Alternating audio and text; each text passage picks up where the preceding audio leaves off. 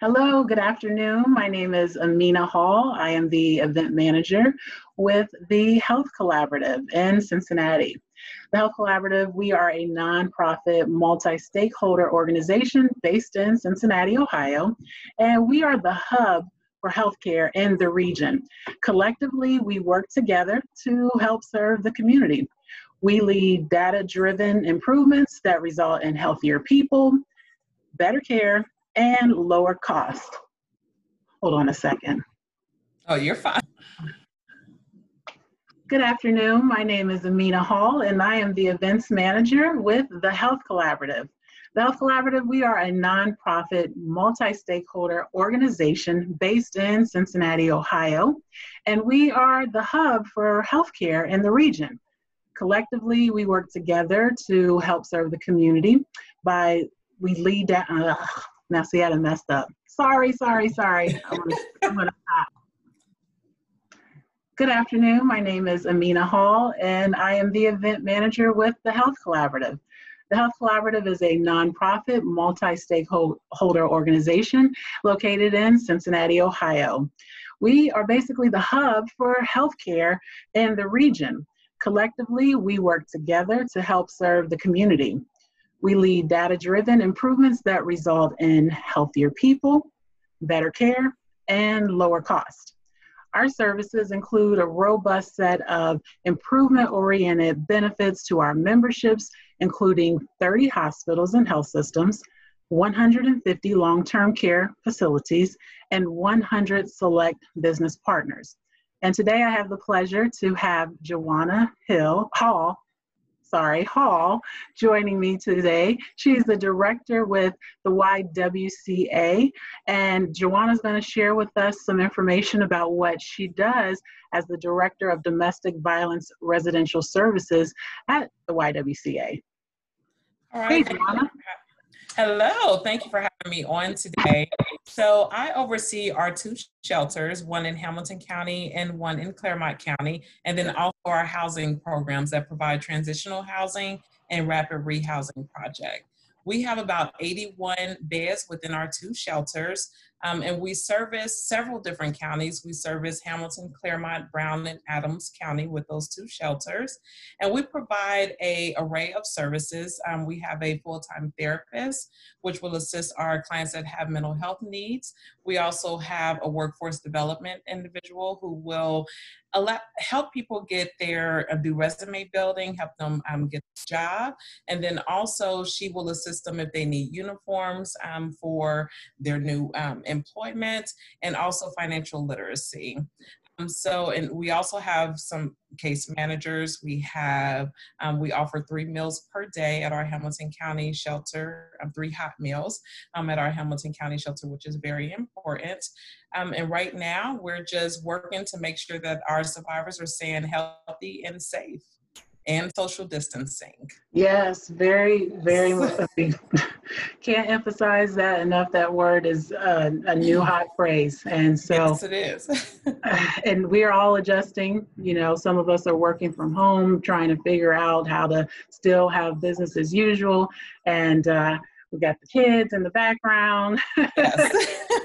You know, we've got the dogs barking, and so we're all trying to figure this out. And being home and being moms and dads and, you know, caretakers, and it's a lot, you know, for folks to try to juggle right now. And it's a scary time. Let's just be honest. It's a scary time with this COVID-19 pandemic. So with that being said, I know there's probably maybe been an uptick and some folks experiencing some unfortunate situations in their home with domestic violence. As we know, 1 in 3 women and 1 in 5 men will experience domestic violence. And so with the stress of all of this happening, no one saw this really coming. You know, it's been a change in a lot of people's emotions, and a lot of just your day-to-day has changed. So, you know, if you can explain, how is the YWCA responding, you know, to those needs of those individuals that could utilize their services? Okay. So we still have our 24-hour hotline going on right now. About 4 weeks ago, we decided to move all of our residents into other housing. So they're no longer placed at the shelter. They're in other housing environments so that we can practice social distancing and they can have a space of their own so that they're not in a communal setting. So even though we've lost about maybe 4 staff, due to the pandemic, we are still able to have our 24-hour hotline. Survivors are able to contact us at 513-872-9259 to get access to those services. Can you say that one more time? Say that number one more time. You said it kind of I fast, sure and I want to will. make sure everybody hears it. Yes, 513-872-9259. Okay. And they contact that number any hour of the day, whether it's just to have someone to talk to do a safety plan, or if you need shelter services, we will be there. Just give us a call. Okay, great, great. So what coping mechanisms would you suggest for individuals who, are experiencing additional stress in the home and with their families and just trying to juggle it all, trying to balance it all, trying to, be there for everyone, and they just don't have enough hours in the day right now, and it's overwhelming. Yeah. So one of the things that we have seen is a uptick in our survivors having issues with mental health. The anxiety has definitely increased. We have suggested to them to get out and take a walk with the children. We offer coloring pages. We offer activities with the children so that they can try to change things up on a daily basis, because we all know that our children need to get out and run. They're not used to being stuck in the space. Yeah. Long period of time, and us as adults is hardly handling it, so just imagine how our children are feeling. So really just trying to do different daily activities, exercise, journaling. We talk about getting on the internet, finding different things that you can learn and teach your youngsters, and most importantly, check in on your family. And if you haven't heard from someone, make sure you either email, Facebook, some type of social media, just so that you can have that interaction with people instead of being face to face. I know that some people still want to be in crowds and want to be together, but it's important that we all practice social distancing right now.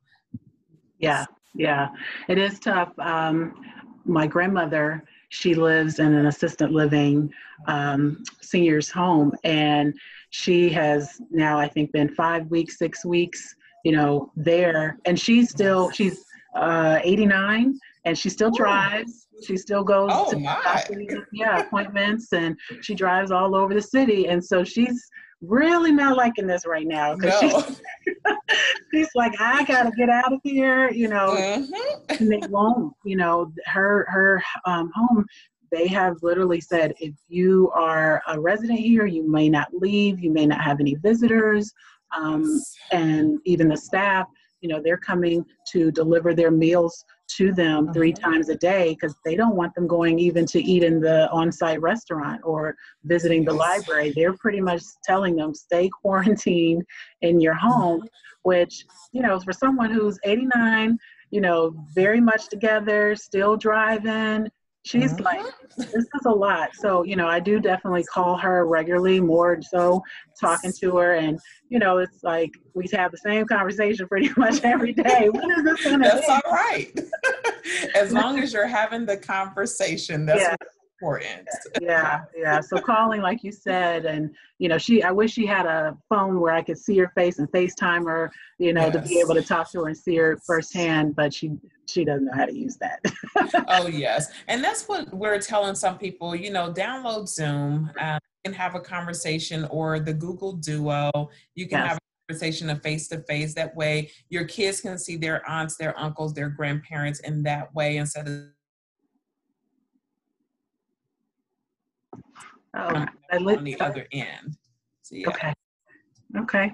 Yeah, very much, very, very much important to stay in contact, stay in touch with some folks. And, it feels good to, get a text message and get a phone call or get an email from someone you haven't heard in a while and say, hey, I was just checking on you. Check in Yes. with people on a regular basis, just maybe once a week on Sunday. That's your day to Yes. just call or text or send a little message, and that'll, I know, brighten someone's day. Yes, yes. Now, I will say the YWCA, we check in with our clients on a daily basis because we know the importance of domestic violence. They're fleeing these situations, and we want to make sure that they're continuing to be safe. And if we need to update their safety plan, that we have that opportunity to do that. Yes. Okay. So, can you just tell me, with the shelters and how the shelter is set up for them to be able to practice social distancing? Are they in individual spaces? Are they, you know, able to kind of interact with other folks? How does that look? So back in early March, we started having the discussion with the Family Housing Partnership, which is a group of agencies that work together that have family shelters, on Okay. what we're going to do if the stay-at-home order was to be put in place, because most family shelters are communal living, which means that there could be upwards of 6 to 7 Yeah. people in one bedroom, and they'll be sharing a bathroom with upwards to 6 to 10 people. Right. So the decision to move them into alternative housing so that they could have their own space, so that it's just them and their family, or if it's an individual, it's just that one individual in that space with their own restroom, their own kitchen, and things like that, so that we can make sure that they're able to practice social distancing. Because if they would have stayed in the shelter environment, there's no way that we could have done that. Yeah. We wanted to make sure that they stayed safe and healthy. Good, good. Okay, very Yes. good. Okay. Yes. Well, I don't want to take up too much of your time, Joanna. I really appreciate you joining me today. I just have one more question for you. How does Sure. with the YWCA partnering with the Health Collaborative, how has that helped spread the word about your mission and your resources that you offer? Yes. So the thing that I love about the Health Collaborative is that you all have an array of services that you can provide us these resources for. You've helped us save money. I'm not sure if you're aware of this, but you've helped save money on our food. We used to use one individual company, but then somehow I guess one of the hospitals that you all work with gave us this information a few years ago, and we were able to save a lot of money. So we greatly appreciate that. And then also the VP of the YWCA is working on it's a committee that you all just started with providing services to homeless individuals. So we're working together in that area. So really just providing resources to us, and we greatly appreciate that. Great, great. Well, we're happy to help. We definitely are here to support the YWCA in any way that we can. And it has been a pleasure talking to you today, Joanna. Thank you. I Same thank you here. for Thank taking you. time out of your Friday. I mean, Yes. I don't know where you're going to go, after work, but Home. Look, right where I am. yeah, yeah. But it's Yes. been a pleasure talking to you, and thank you so much. And I look forward to hopefully meeting you someday soon when this is all over in person. Yes. Yes, we will. We'll have to make that happen. Yes. Okay. Well, have a wonderful day. Thank you. You as well. Bye bye.